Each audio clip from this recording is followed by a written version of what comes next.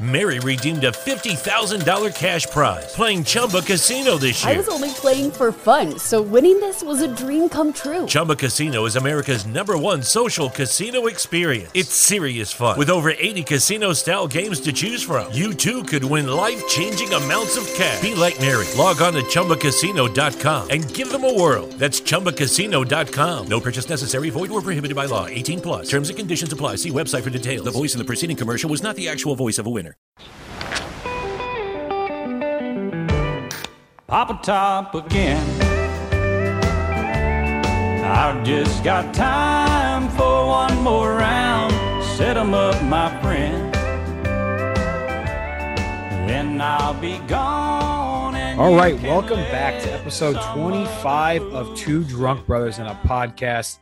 Got a very exciting one for you guys this week. Going to be talking about some UFC as well as a topic one of our followers suggested.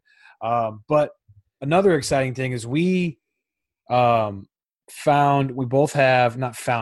out and bought the new Natural Light Natter Days. The Natter Days. It is for those who like strawberry lemonade and drinking beer. We have not tried this yet. Yeah, this is We're going to going be to try this reveal because it's springtime coming up. We want to get in the mood, day drinking, Natter Days. Saturdays turn into Natter Days. And it's a movement, so it's a wave. And they are the same price as the original Natty Light. So let's crack these bad boys open. We're going to taste it. Smells phenomenal. It does smell pretty good. And give you our opinion rating on them. So this is the first time trying it. I bought an 18-pack when I got home from work, and it's been 5 hours, and I've been dying to try it. So here we go. Here we go. Cheers. That's fucking good. That's pretty damn good. It's very good. It doesn't even taste like beer. It's a little I was expecting like a Mike's Hard. No, it doesn't taste that at all. But it's beerier. Yeah, it's still 4.2% alcohol by volume too. So it is obviously sweet. Like it's got a sweet taste like a Mike's would. But it's not like something that where I can't drink like a 6-pack of them. I could probably pound out a 6-pack or 12-pack. Yeah, like you said, it's not like super over sweet. It's not over sweet. It does have 12 carbs. So does it really? Yeah. But it's good. I give it a solid summer beer average of a good 8, a good 8.1. Yeah, it's pretty solid. Like, it would be a great beer to like drink at the lake or on the river. So when you've been drinking all day, or not even that, just like, after the first drink is very strawberry lemonade. The second drink, it dies down as more beer. Yeah, I'm noticing that too, but I still taste strawberry lemonade. That was my third. Well, yeah, you're going to taste it. But I'm saying the very first taste is very sweet, but then after that, it's pretty good. So I like it. You guys will check it out. I like it too. I'm a fan. I probably will be buying some more over the summer. They say it's a limited edition. I'm hoping they keep it out all. I don't know why they would come out with it in the winter, spring. I think they wanted to. I don't think they expected the big hype train, but they got Pat McAfee on board, plugging it. They're gonna have a fucking NASCAR sponsorship. They're gonna have a pink NASCAR car with. Yeah, I saw that. The dirt cheap down the road from my house is doing a taste. They're having like a tasting event on the 2nd. So I believe this next week, and this is what they're giving a taste test of. Dude, this is like. The branding is awesome. The pink can is cool. It pops out at you with the yellow bottom. They have the flamingos all over it. I mean, it just makes you think like sitting on the beach or sitting on a river drinking a beer. Yeah, when I first saw it, I just thought like, oh, they just rebranded their cans to make them look springy.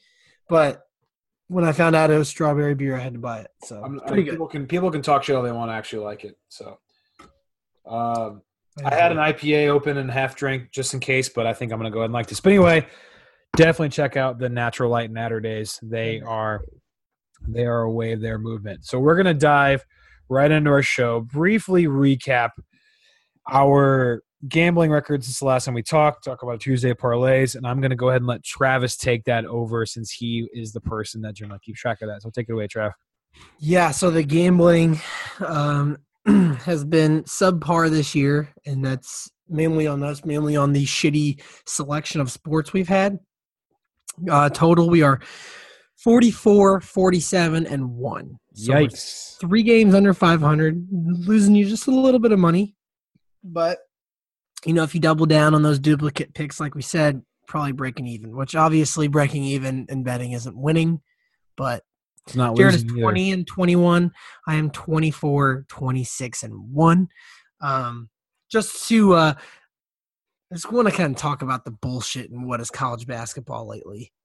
Dude, I'm telling you, man, like every time you make me pick these games, by the way, like Travis will reach out to me, like, hey, throw me, like I know like every Tuesday we're gonna do the Tuesday parlay, and I usually have 4 that I ready to roll. But then like on a Thursday or Saturday, like, hey, give me some lines you like. And I look through them like, I don't like anything. Like, do I have to? Like, I don't know.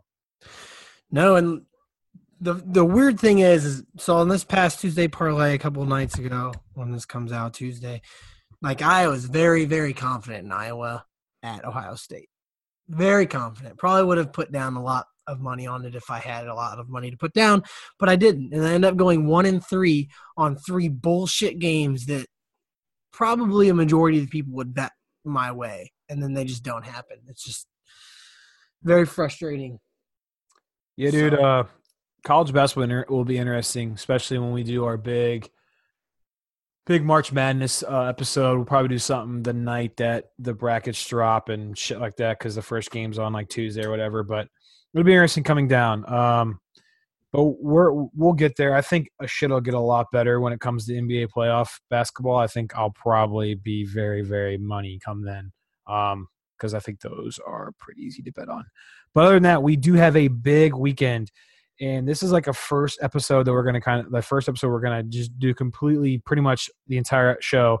It's about the UFC and mixed martial arts. If you're not a UFC fan, like Travis tweeted out earlier, it is a great weekend to start watching, because this is probably one of the most stacked cards we have seen since UFC 205 back in November of 2016. I think, November 2016, when Conor McGregor beat Alvarez for the lightweight belt. Woodley and Stephen Thompson fought a great fight, ended up being a draw, so Woodley kept his belt.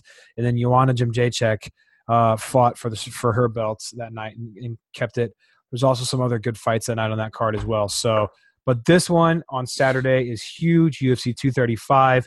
4 of the 5 fights on the main card are phenomenal. There's one really, really good fight on the prelims, which are now on ESPN. They used to be on Fox Sports 1. So for those of you who don't know UFC, they pretty much start fighting like 4 o'clock or whatever, 4 o'clock Central Time. Like the very, very early fights are on their special like UFC TV thing. But then the prelims come on at 7 o'clock Central Time. And they used to be on Fox Sports 1. And usually the prelims are about 4 or 5 fights before the main card. But now, since they're deal with ESPN, the prelims are on ESPN. So you should have access. If you have TV, you should be able to watch this. And even just watching like casual fights, seeing the up-and-comers are fun. But the main card starts at 9. There's 5 fights on the main card, and that's the big thing. So we're going to run down 5 of the fights, 1 undercard fight, 1 prelim fight, and 4 of the fights on the main card. We're going to talk about all of them, give you our analysis and picks in the trending topic segment, along with a little bit of NFL draft talk. So roll it.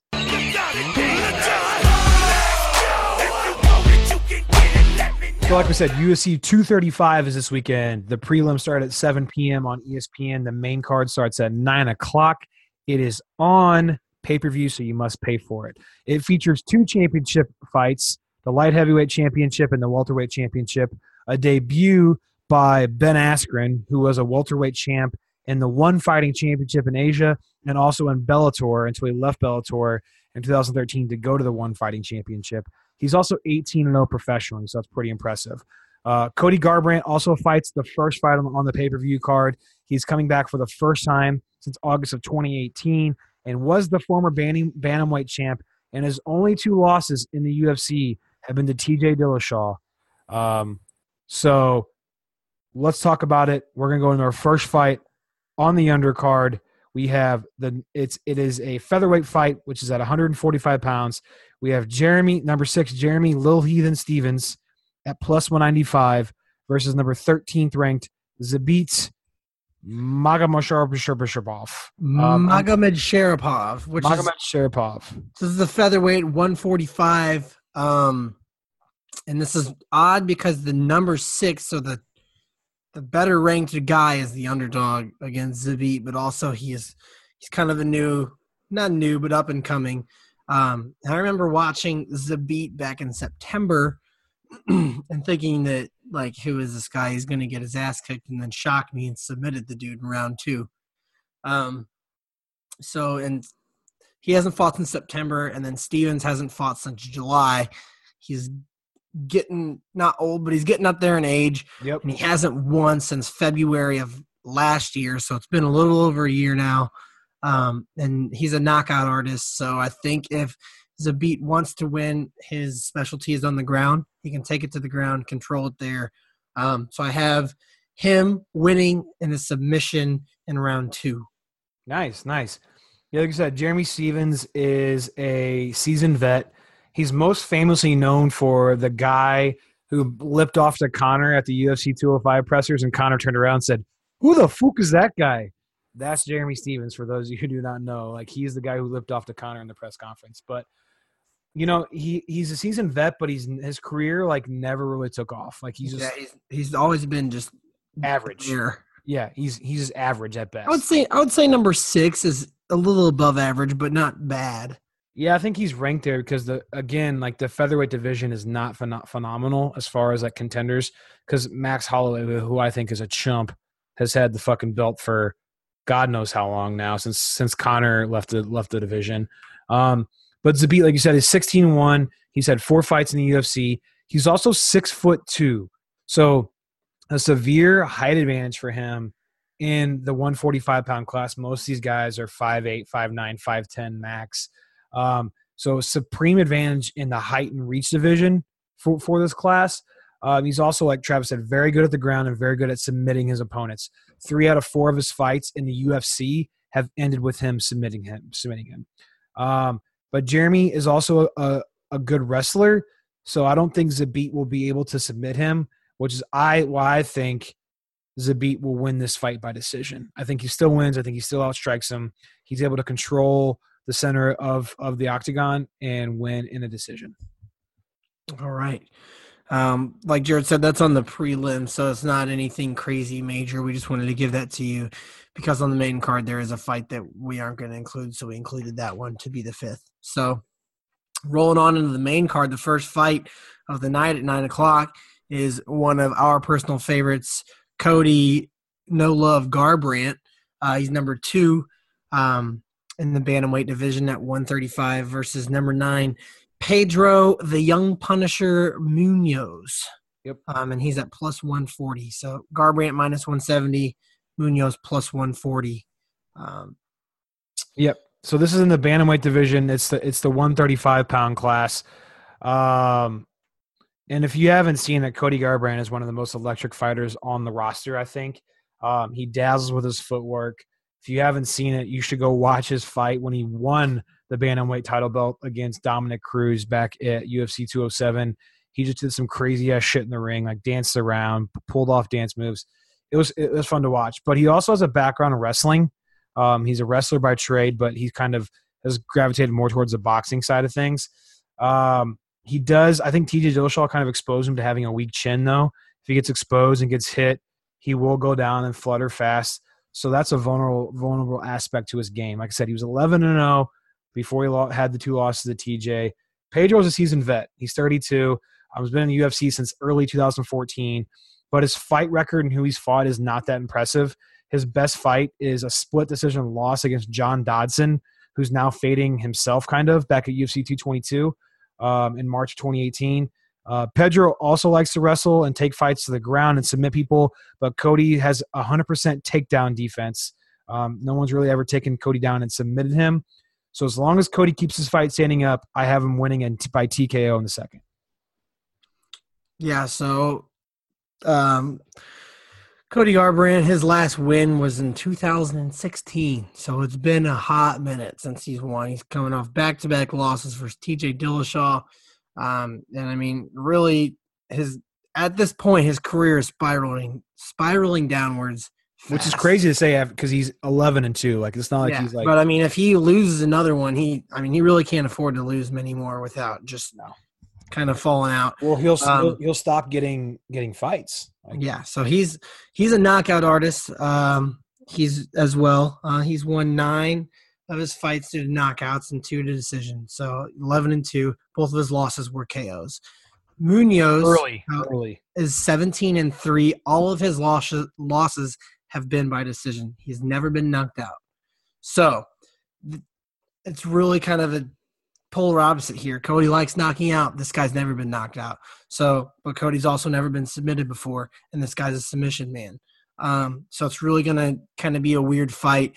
I think as long as Cody is smart, he's craving a win, he can get a knockout, but I think that it's going to go to decision given this is only a 3-round fight. Yep. So Cody will take due to significant strikes because he is an attacker and the other guy's a submission man. So give me Cody Garbrandt in a decision. I like that. That's actually a very good analysis. And for those of you who don't know, unless it is a title fight or like if it is the main event and it's not a title fight, those are the only things that will be 5 rounds. Everything else is 3. So that is a good point that this will be a 3-round fight. And Cody has, even in that Dominic Cruz fight, he's shown he can go the distance and stay very, very high energy the entire time. So, and the only thing that scares me with him is getting knocked out, which is what TJ Dillashaw does. And this Pedro Munoz guy does not. So, I mean, he can wrestle with the best of them as long as he doesn't get, too many shots to the face, which I don't think he will. Yeah. Go the distance and he can win by decision. Yeah, he's a wrestler by trade, and he has 100% takedown defense, so that's always a good thing. Rolling in, so we are going to skip the second fight. It is 2 girls that are fighting, Tecia Torres and Weili Zhang, but we're not going to talk about them because they're both in a division they're never going to achieve the top of because they're in the strawweight division against a girl called Thug Rose Namajunas, who is a scary motherfucker. And no one's going to touch her. So we're not even talking about the second fight. Like a little spider monkey. We're going to roll right into the third fight of the night, or the third fight on the main card, and that is a welterweight fight at 170 pounds. You got number 6, Ruthless Robbie Lawler at plus 225 versus Ben Funky Askren at minus 285, making his UFC debut. Travis, what are your thoughts on the Mizzou Wrestling alum? Yeah, so you said it there, Mizzou. We have actually 2 Mizzou wrestlers in this fight on this main card, and it's awesome to see. It says UFC debut versus seasoned old-ass veteran and Robbie Lawler. This man is old. Askren, in his MMA career, is 17-0? 18. 18-0. He has 6 knockouts, 5 submissions, and 7 decisions. So he is very versatile. He can knock you out, he can submit you, and he can go the distance just like the best of them. He's a wrestler, so he has the stamina. He is not going to get submitted very easily because he's a wrestler. And Lawler's old, and he's not a ground guy. He only has 1 win in his career by submission, and Askren has 5 already in his young career. And 5 of his 12 losses, 5 of 12 Lawler's losses have been from submissions. So I think that Askren being a wrestler and coming from that background is such a benefit to him in this fight, especially coming in. He's going to be hungry. It's going to be his first UFC fight on a huge card. It's not a guarantee that it'll be a submission win for Askren. Don't think I'll knock him out. I think he's going to submit him or go the distance, but I will say that he'll submit him in the 3rd round. I like that a lot. Askren minus 285. Yep. And I mean, Ben Askren's making his UFC debut and may be the most anticipated fighter to come on the roster since Conor McGregor. I mean, they've been trying to get this guy forever, but he was locked into a very, very restrictive contract with the One Fighting Championship based out of Asia. But they traded Mighty Mouse Johnson's contract 2-1 to get Ben Askren over to the UFC. That's how much they wanted this guy. They traded their most decorated champion for this guy, and he's electric. Everyone's like, he's a little bit older. He is 34. He's been around for a while. Him and Woodley were teammates in college. But this guy is a fucking baller. 18-0, like Travis said, and hasn't lost a professional fighting bout since his sophomore year in college at Mizzou.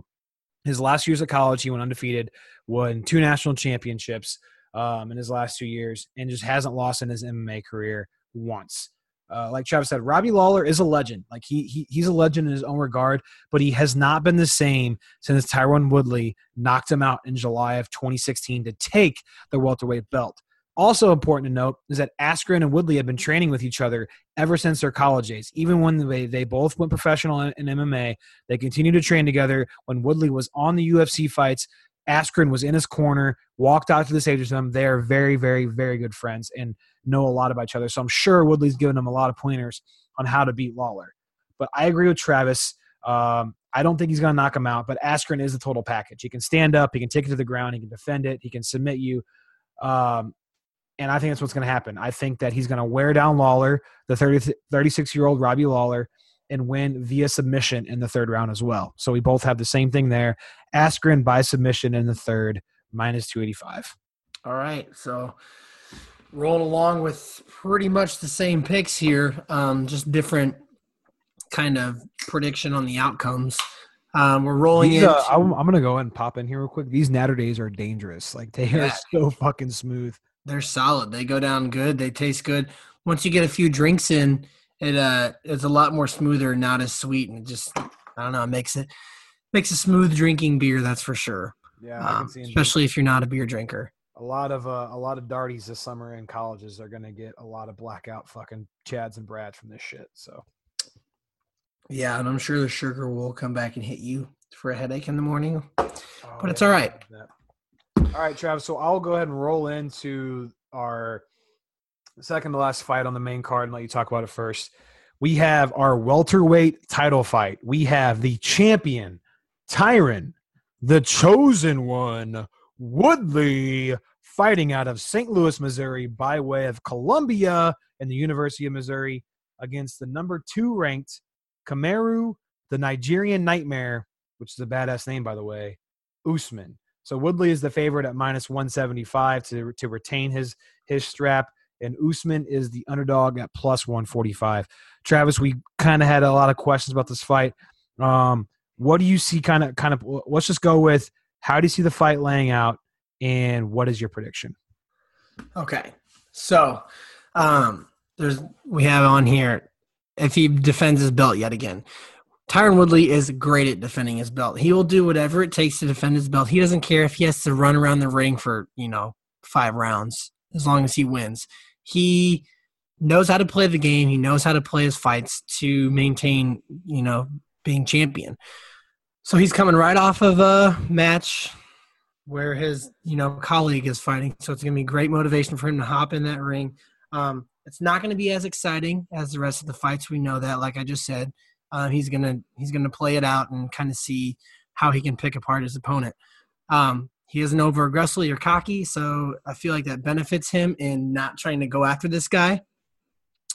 But Usman's no walk in the park at 14-1 either. I know he's up and coming. He's pretty damn good, and his only loss is by submission, which Woodley is a wrestler who has 5 submission wins in his career compared to Usman's 1. So I feel like if he can kind of stay away from getting punched in the face as much as possible and play it smart, take him down, wear him down, he can end up, winning this thing for the most part.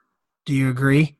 Yeah, I agree. I have it that Woodley is much like Askren in the regard where he's kind of like the total package. He can defend the takedown to avoid submission attempts, AKA see the Damian Maia fight when he defended 26 takedowns. Damian Maia was a submission guy that was trying to do the whole fight, and Woodley knew it and defended it the entire time. It was boring, but he kept his belt. If it does go to the ground, he can escape. We've seen that before. He's very, very good at escaping ground things, or he can submit you, like you just said. In his last fight, title defense against Darren Till, this guy that was talking a bunch of shit, Woodley knocked him on the chin, got him to the ground, and fucking got him in a DR's choke. Which I think is what the play is going to be here. Yeah. But he also has that one-punch knockout ability, when he beat Robbie Lawler. He actually had the fastest welterweight championship knockout in history of the UFC back in 2016 when he knocked out Lawler in the first round. He basically caught him in the face. Lawler fell back to the cage, and Woodley just fucking nailed him in the head, and the ref stopped it. But I do think, like you just said, I'll let you go ahead and finish. I think it could be more of like a Darren Till fight with this guy. But this guy's a good wrestler, though, too, which he's a collegiate wrestler, which scares me about going to the ground. Yeah, I don't know. I just know that in the UFC and MMA alone, he's only had one submission win. So most of his wins are by decision. Most of them are decision. I know Woodley's a good wrestler. The only thing from him is that he needs to stay away from getting hit on the chin early. If he can stay away from danger while they're up, take him to the ground, I think that he can win by decision with significant strikes and ground control. I don't think he's going to knock him out. He's going to do what it takes to win. It's going to be probably one of the most boring fights on the main card of this night, but he's going to win by decision. I think he's going to win too, but I don't agree with how you think he's going to win. I would love to see him knock out or submission. Yeah, he's one of my favorite MMA fighters, but that's just my His thought. chin is tough. Like out of all the fighters I've kind of gravitated towards over the last couple of years, he has one of the toughest chins I have seen. Like the dude can take some fucking hit. Took both fights against Stephen Thompson. He took some beatdowns, some good shots, but this guy's a wrestler. He's not a striker, and I think Woodley knows that. I think Woodley knows he can out-wrestle him. I just hope he doesn't kind of overexert himself or overextend himself and get himself into trouble by thinking he can do that and then get into the ground and get himself in a bad position. I think he will end up – I think Woodley is going – and also this Usman guy, the only reason why he got this fight, he kept chirping on Twitter. Like, that's all he did. Basically, Woodley – his next fight was either going to be against – was supposed to be against Colby Covington because Colby Covington's been doing nothing but talking shit on Twitter. But Usman kind of came in and kind of started doing that as of late. Dana White saw an opportunity to sell tickets, and he's like, fuck it, you're going to fight Usman. And I think T. Wood's going to kind of keep that in the back of his mind. I think this Usman guy is going to be a little over aggressive. He's saying, I have what it takes to beat him. He's been a great champion, but it's time for my throne. So I think he's going to be a little over aggressive. I think Woodley's going to catch him on the chin because Woodley, all of his great wrestling ability is great at having that knockout power and can just, Travis, you know the move, ducking his left shoulder and coming over the top of that fucking right hand and thopping some dude right on the chin. And that's what will happen. And Woodley get on top of him and start flurrying him. And so I predict Woodley's going to win in the second round by TKO and retain his belt for the 6th consecutive time. All right. You heard it there, and we have kind of been gravitating towards favorites for this fight, but man. Maryland sports fans, there's only one sports book in the great state of Maryland with over 50 years experience booking bets and supporting customers. Betfred Sportsbook at Longshots is now open and is the only sportsbook in Frederick offering cash betting on football, basketball, world soccer, and more. Visit the Betfred Sportsbook at I-270 and MD-85 in Frederick, right next to Longshots off-track betting. Go to BetfredSports.com for more information and your chance to win exclusive merchandise. Must be 21 or older. Play responsibly. For help, call 1-800-GAMBLER. Hi, I'm Maria. And I'm Mike. And we're Team Ready. Black Hills Energy knows your home is where your heart is, so they want you to be ready. It's all about keeping you safe, prepared, and making your home as energy efficient as possible. Everything from how to weatherize your home to how to stay safe during extreme weather. Be ready for anything. Go to blackhillsenergy.com/Team Ready. Me personally, and I know it's probably not going to end up how I want, but 4 of my 5 favorite fighters are fighting on this main card. Yeah. So that takes us into our main event. No, we've got to one more thing. So we both predicted Tyron to win. What is next for him? Because, I mean, if he wins this fight, that'll be a 6th time defending the welterweight title. I mean, he's kind of fought everyone in that division, I would feel like. He's not going to fight Ben Askren. That will not happen. I don't think he wants to fight him. He's a big dude. I think he walks around at 205. Yeah, he can very well go up. To the middleweight division, which is very weak and watered down. Yep. Not a lot of big name fighters. Robert Whitaker is the title belt holder right now, so I think he could go in and run that division. Yep. After a couple fights, so he could do that. Whether or not he does that immediately after or a few months following, because Ben Askren isn't going to get a title fight I mean, he's going to have to win a few fights before he gets that opportunity. So I think maybe once he does, Woodley will defend his belt maybe one more time and then hop up to middleweight. I think so too. I wanted to say he would jump up to middleweight because that division next to the featherweight division, that's right now is one of the I think it's middleweight then featherweight. Those are the two worst divisions in the men's side of the UFC right now. Because Robert Whittaker has been the champion, hasn't defended his belt once. GSP had it after he beat what's his name?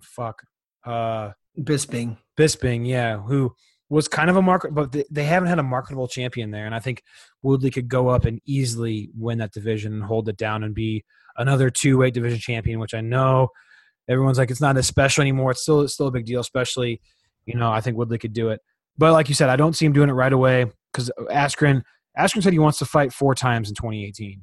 So if he fights 3 times in 2019, yeah, sorry. He wants to fight 4 times in 2019. If he fights 3 times, wins all 3, and his last fight of the year is in December of 2019, he might be fighting for the belt then because he's 34. Yeah. They have to accelerate his star ability. I think Woodley, the only other person left for him to fight is Colby Covington. That's it. So I think if he wins this one, Covington will probably chirp and want his shot. He'll get it. I think Woodley beats him and defends the belt for 7 times, which is phenomenal. And I think he goes up to 185 and kind of runs that for a little bit until he decides to retire. But I think that's what's next. I don't think he, like you said, I don't think he goes right away. I think he fights once more, defends it probably like midsummer, mid to late summer, and then we'll fight in the middleweight division either end of this year or early in 2020. Agreed. So that we have pretty much our loaded card already, and then we go into the title fight, which is even better. My personal favorite fighter, light heavyweight, John Bones Jones. Huge favorite. minus 850. When Jarrett told me this, I about had a stroke because I wouldn't put money on this just because of how big of a favorite that is. He's versing number 3, so it's not like it's nobody. Anthony Lionheart Smith at plus 525. It's just kind of a crazy line to me. I don't know if there's something going on that I don't know, but minus 850 is insane. Yeah. So we kind of have a couple questions about this one as well, and I've just not remembered. I forgot to answer the last piece, so I'll give you my rundown of the fight, run back and see what I can find out, and then we'll talk about that last piece. So John Jones is potentially, depending on who you ask, the greatest UFC fighter of all time. And he is the best pound-for-pound fighter in the game. I don't care what anyone says. People say it's Daniel Cormier, but we all know that that's not Conor true. McGregor's better pound-for-pound than Cormier. Let's come on. They say that Cormier is the best pound-for-pound right now because he has 2 belts. No, he doesn't. John Jones has the other one. Oh, yeah, that's right. Now he does. Yeah. He had 2 belts. John Jones is potentially, I could sit down, I think it's more like GSP, but he's potentially the greatest UFC fighter of all time. If it weren't for his legal troubles and him not being able to stay off fucking PEDs, he definitely would undoubtedly be the best UFC fighter the game has ever seen. He's 23-1. His only loss was DQ for illegal downward elbows, which and the freaking Ultimate Fighter.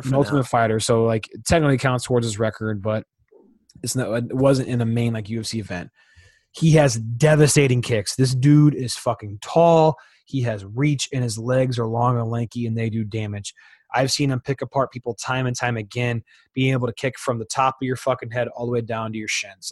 His leg range is insane, and they're devastating. He can deliver them all over the body, chop his opponents down. He can also defend the takedown. He doesn't really wrestle all that well, but he can defend the takedown very well. See his 2 victories against Daniel Cormier, like you're just talking about. One of the best wrestlers, and you have to admit that Daniel Cormier is one of the best wrestlers on the roster. Especially fatty. Yeah, especially when you get up in those heavier weights. You try to throw that man around. What's concerning to me, I don't know if you wrote about this, but what's concerning to me is the short turnaround time. He fought Alexander Gustafsson on December 29th, so it was about 2 months ago, where he did look fatigued. He looked tired at times, but it was his first fight in a year and a half. I think though he probably came off that fight and just said, "Fuck it, I'm going to stay in fight shape. I'm going to continue to train like it's fight camp. I'm going to continue to do it." And it's not like he's super fatigued. The dude hasn't fought in a year and a half, so it's not like he's like, "Oh man, this last year's been a toll on me." He comes out, fights one fight. It's his first one. Yeah. Turn around. He's like, "Let's do it again. I'm ready." Yeah, exactly. So that's why I think the quick turnaround. Like I said, I think he stayed in fight shape.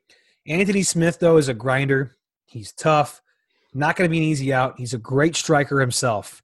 I don't know if you looked at the stats, but he is a great striker. However, I'm not going to steal Travis' thunder here, but I think Travis has a different stat that he's going to talk about. He absorbs way too many shots to stand toe-to-toe with Johnny Bones. He absorbs 4.82 strikes per minute, 2 times more than what Jon Jones. I was going to say that's a lot. 2 times more. So he's absorbing 5 significant strikes per minute. Jones also outreaches him by 10.5 inches. Oh, my God. Yeah, it's bad. It's bad. 10.5 inches? Yeah. Is that a thing? Yeah, Jon Jones reaches like 84.5. I think his is like 76. Wow. So and then also Anthony Smith's average fight time. This is concerning in a 5-round title fight. Anthony Smith's average fight time is 8:58. Jon Jones is 13:58. Yeah, 8:58's 2 rounds, a round and a half. Yeah, well, almost 2 rounds. 10 minutes would be 2 rounds. Jon Jones' average fight time goes almost 4. It also probably means that Jon Jones has had more title fights than Anthony Smith. I get that. But I think Johnny Bones, very similar to his last fight, it goes past the first 2, and the third round, everyone's like, what's going to happen? Does Lionheart have a chance? No. Kicks him in the fucking head with a leg and TKOs him in the third round. Kicks him in the head with a leg and kind of gets on top and starts flurrying him. So third round TKO for Johnny Bone Jones for me. I like it. Like I said, Jon Jones is pretty much my favorite fighter. He's good at all facets of the game. Jared said he's not much of a wrestler, but stats say otherwise. I mean, he's got 10 knockouts, 6 submissions, and 7 decisions. So I didn't mean he wasn't a great wrestler. That's not right. That's not his bread and butter. Though. It's not his bread and butter. It's not. He's a striker. That's what he does. But he can wrestle, and he's very good at it. Anthony Smith, I didn't realize this. He's a 30-year-old man. He's fought 44 fights. The dude is 31-13. That's a lot of fights. That's a lot of punches on the chin to take throughout the years when you're 30. I mean, shit, dude. Especially when you're absorbing fucking 5 strikes a minute almost. I know. He must have an iron chin, but apparently not, because Jared said he didn't want to steal my thunder. This is why. Anthony Smith has been knocked out 8 times in his career. A lot of people don't even have 8 losses when they're fighting for a title fight. This dude's been knocked out 8 times. So the dude is very well versed in how to take a fucking punch to the head. And I think Jones takes it that way. He's a knockout artist. I think he's going to come out. Jared said kick to the head in the third round. I definitely think it's going to be in the third or fourth. I'm going to go ahead, just for the sake of Jared saying the third, I'm going to say it's going to be early in the fourth that he knocks him out. So Jon Jones minus 850. Don't put a whole lot of money on it because he won't win much. For sure. So we all had the same fighters picked. All of them were favorites. That doesn't always happen. Because there's always usually a big upset. Yeah, dude. If I had to look at one of these fights and think an upset would be to brew, if I were to pick an upset, as much as it pains me to say it, I'd probably pick Usman. See, I was gonna say Munoz versus Cody Garbrandt. That was my second option. Jeremy Stevens doesn't have a shot. Lawler doesn't have a shot, and Lionheart Smith doesn't have a shot. If you're looking at an underdog to maybe win some money, you're gonna put a parlay down. You want to include an underdog.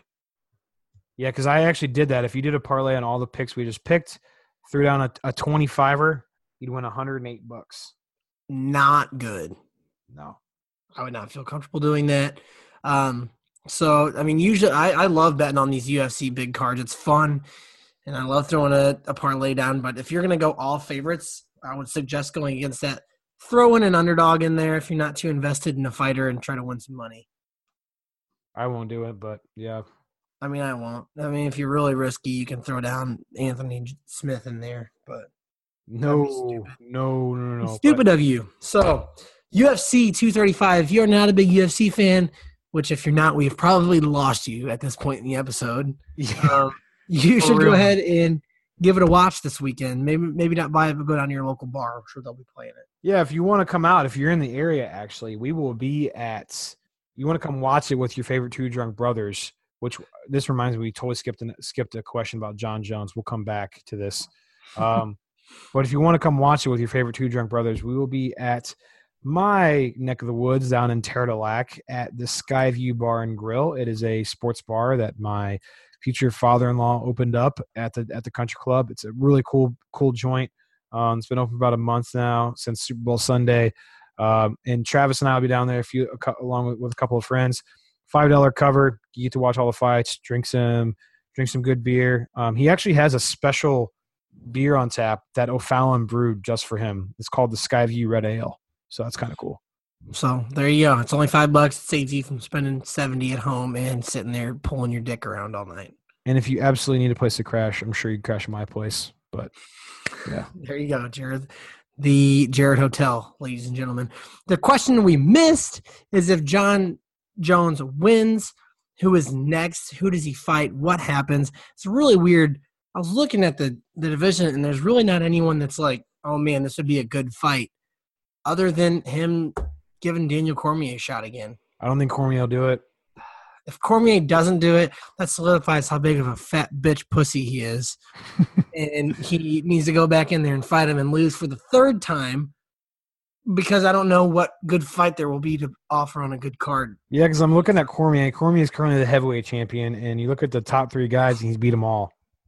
Oh, actually, he hasn't beat Francis Ngannou. That's who I want to see him fight. So Daniel Cormier, you look at the heavyweight division. He beat Stipe Miocic for the belt. He beat Derek Lewis when Derek Lewis is ranked second. But the guy he hasn't fought is Francis Ngannou. And if you guys have not seen Francis Ngannou fight, he just fought on a free fight on ESPN a couple weekends ago. Knocked the dude out in the first round. And yeah, he's a big boy. Dude, he is a fucking nightmare of a human being. So Cormier has pick your poison, because I think Dana White's going to be like, hey, man, you're either going to get John Jones to try to win back your light heavyweight belt, or you're going to have to fight Francis Ngannou. And you know he's not going to want to fight John Jones again. They hate each other, and John Jones beat him twice now. Yeah. I think John Jones, if it's not... Hi, I'm Maria. And I'm Mike. And we're Team Ready. Black Hills Energy knows your home is where your heart is, so they want you to be ready. It's all about keeping you safe, prepared, and making your home as energy efficient as possible. Everything from how to weatherize your home to how to stay safe during extreme weather. Be ready for anything. Go to blackhillsenergy.com/team ready. Dude, this fucking... It's going to have to be whoever calls John Jones out. This division. I think it might be Volkan Ozdemir or Corey Anderson. That's what I was looking at. And I don't even think that would be very close. John Jones, if he doesn't fight Daniel Cormier, which I still think he'd even beat him, is going to rule this division for the next few years. Yeah, I mean, Ozdemir, though, is 15-3. So, I mean... Dude, it's just John Jones. You have those dominant fighters, and in the UFC, this is like the one sport that the dominant fighters are actually fun to watch. Yeah. Like the dominant, the champions, and they've been champions, is actually fun to watch. Yeah, for sure. But well, like Travis said, that is UFC 235 in a nutshell. Bet on it. It's fun. It's fun to watch. You get to drink beer and watch literally the purest form of entertainment. Dude, I get more nervous betting on UFC than I do any other sport. Well, it's just so, like, things can happen at any moment. Like, you go back to the UFC fight in October when McGregor fought, and you had Derek Lewis versus, I can't remember his name, but he was losing the entire fight. Literally knocked the dude out in the last, 30 seconds. Like, I was locked in a bathroom when he knocked him out. At a bar in some town in Kentucky across the river from Cincinnati. We sound like fucking hillbillies. Yeah. But no, if you're not a UFC, if you're a sports fan, you don't watch UFC, you have to give it a shot at least once. I wasn't really a huge fan of UFC until I went to college. Fell in love with it. It's amazing. I love it. That's amazing. So yeah. But going off that, we're gonna roll into one more last topic in our trending topics, because that was a lot of UFC talk. But I got to give us some love because we do love it, and we'll probably do that more than once this summer, whenever things are very, very slow. So we want to talk about. We had a question from one of our followers on Twitter, and they just wanted us to talk about who we think the best quarterback prospect is in the draft. The draft is about 2 months from today. Travis and I will be doing a lot of draft stuff in April and like leading up to it. Probably do like a live event for the draft. If you guys are interested in doing that, we can probably talk about that. But Travis, who do you think is the best quarterback prospect in the draft? All right. So to give you a little bit of insight, just a little quick, we ran a poll on Twitter a few days ago, had 93 votes, decent amount, and the options were Kyler Murray, 41%, who was the best, who they'd rather take, 38 votes. Haskins got 35%, which is 32 votes. Drew Lock got 18%, 17, and Daniel Jones and Will Grier, I combined them into one, and they got 6%, which was 6 votes. So not a whole lot. This is hard. We can just kind of open this up into more of a debate because I could sit here and ramble on for 10 minutes and you don't want to hear me doing that. Well, it's not Kyler Murray. So a lot of people were commenting saying Haskins hands down. Yep, me too. That's Dwayne Haskins, 6'3", 220 pounds, not a runner.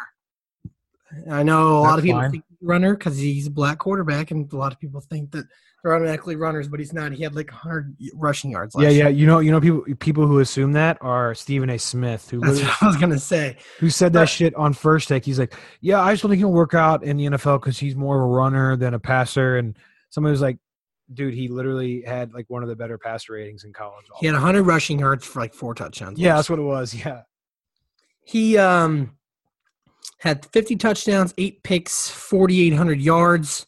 But I want to know his completion percentage. That's what I want to know. Yeah, so what was his completion percentage, by the way? 70%. So that's pretty good.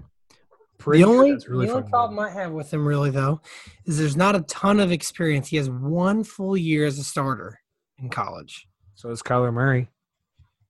Kyler Murray also has 1 full year of experience. This is what worries me. And then I was looking at Dwayne Haskins, and he reminds me of a quarterback back in the day that was kind of a bust. First-round draft pick. Yep. Byron Leftwich 2.0. Byron didn't have a bad career. I was thinking more Jamarcus Russell, but yeah. I was looking at Jamarcus Russell, and he was just absolute garbage. Byron Leftwich, their stature reminds me of the same. Byron Leftwich was 6'5", 250, so he's a couple inches taller, a little bit heavier. They both just like their muscle tone isn't crazy. And Byron Leftwich, actually, I was looking at it. He had an absolute horrible career. In 10 years, he had 58 touchdowns, 42 picks, and 10,000 yards. It's not bad. His quarterback rating was a 78. Average. Not good. Haskins isn't going to be your freaking MVP, okay? That's just kind of this whole quarterback class. No offense to Drew Lock. Love him. Had him as a student when I taught at Mizzou. Like, this quarterback class isn't great. Kyler Murray, just don't even get me started on him. I know and it's weird because everyone loves him. Me and Jared hate him. It pisses me off. Everyone's like, everyone thinks he's the next Patrick Mahomes, dude. Patrick Mahomes is like 6'2", 6'3". Like Kyler Murray's 5'10", 194. 5'10" with fucking goddamn stilettos on, maybe. Yeah. Everyone who is on, I want everyone to come back and listen to this when Kyler Murray fucking flops in the NFL. And I sure should hope so. I hope he hears this. I hope everyone who thinks he's going to be phenomenal hears this. You're not going to make it. You are Johnny Manziel. Everyone's like, he's not Johnny Manziel. He's better arm. Doesn't matter. He scrambles too much. He's out of the pocket. I want to see him do some of those fucking runs he tried to do at Oklahoma against like the Baltimore Ravens defense coming across the middle, or somebody with like a mean-ass linebacker. Vontez Burfict on Cincinnati. He's going to get his fucking ass lit up, and he's not going to make it. He's not Mike Vick. He's not as fast and as agile as Mike Vick. Everyone said he's like Mike Vick with a better arm. Shut the fuck up. You're wrong. You're stupid. You're dumb. Shut the fuck up. And I saw a big thing of like, oh, height matters. Well, he only had 5 passes knocked down at the line of scrimmage last year. Well, also, how many passes compared in the pocket did he have compared to a lot of pocket passers? Also, I read a story that so he could see, have visibility, and people think this will work in the NFL. Won't. Travis Wingfield. Because he's in love with him once the Dolphins draft him. I will jump off a bridge if the Dolphins draft him. The Oklahoma Sooners offensive line made wider splits. Like they had their splits be wider so he could see through the lanes. He's 5'10" compared to your average offensive lineman who's like 6'6". That's not gonna work. That's so hard. I mean, any slant passes across the middle, that's why he has to scramble outside the pocket to get his passes off because you can't see. Well, even if you want to widen your offensive lineman split so you can see through the gaps. The linebacker's going to come through and plow you like the fucking hooker down the road. Disguise their blitzes so much better than they do in college. So much better than they do in college. And they can disguise a blitz and fucking come through one of those. That's also the thing that I was going to mention next. Kyler has 1 full year of experience.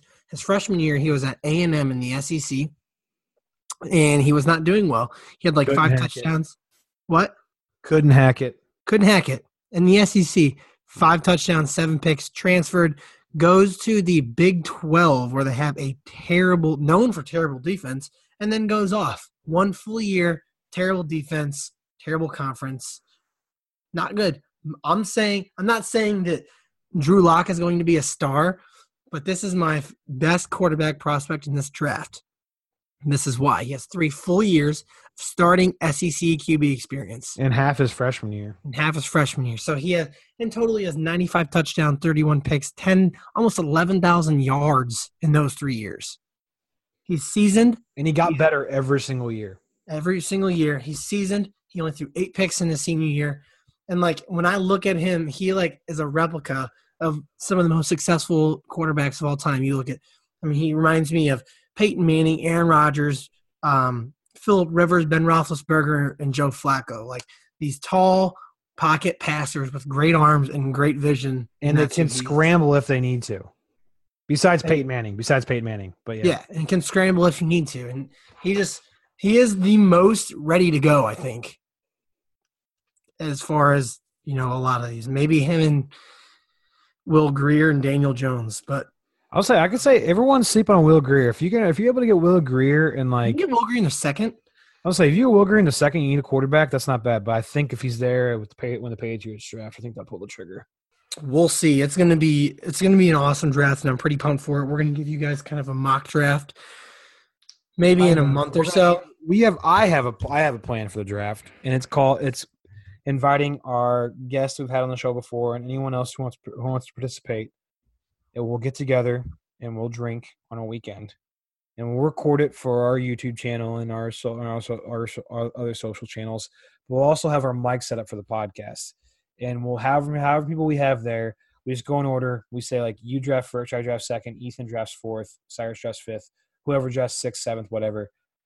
And we act like that team when it comes to that time. We can make trades, we can try to draft, and we see what our mock draft looks like compared to the actual one that happens. I think that'd be fun. It'd be great. It'd be fun. I think we're definitely going to try to do something cool for the draft for you guys, rather than just spiel me and Jarrett's drunkenness on a Wednesday night. Yeah, we got to stop doing these fucking podcasts on like a Wednesday night, man. I can't wake up for work hungover. Yeah. It's going to be tomorrow, but hopefully it snows so I don't have to drive into the office.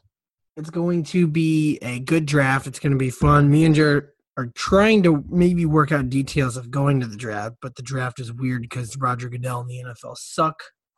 It's also the weekend before we go to Vegas from a bachelor party, so yeah. Well, it is what it is. We're fully invested in it, and the NFL is kind of our thing.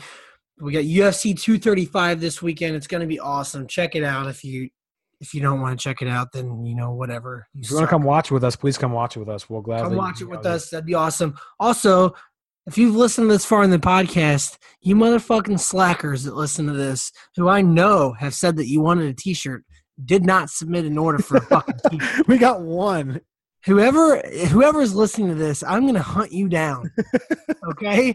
Because I know you said you wanted a T-shirt. We put out an order for them. You motherfuckers order it, All right, it's pinned on our Twitter. It's gonna piss me off. Please, because we need to make a bulk order. And Lucas Rogers is your own OG. We might just give you yours for free if we get enough.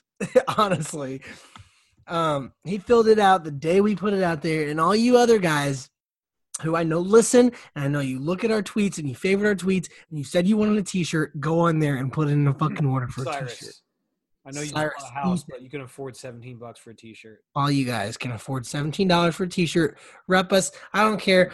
You know what I'm going to do? If you listen this far in the podcast and whoever puts in a T-shirt order by Friday afternoon, I have 3 free stickers that I'll give away to you guys. So you heard it here. Yeah, for sure. Let's do that. But, yeah, I had it in the script to plug the T-shirts, and I think this thing's gone a little too long. So that was a good plug for the T-shirt. So if you listen this far and you listen to like hearing us ramble, you clearly like us enough to buy a T-shirt. They're good. They're good T-shirts. They're dope. I wore mine last week. So peace and love. We'll see you guys. I got a little special outro for you guys. We will see you guys next week and look for our lines. Order form for T-shirts. Peace.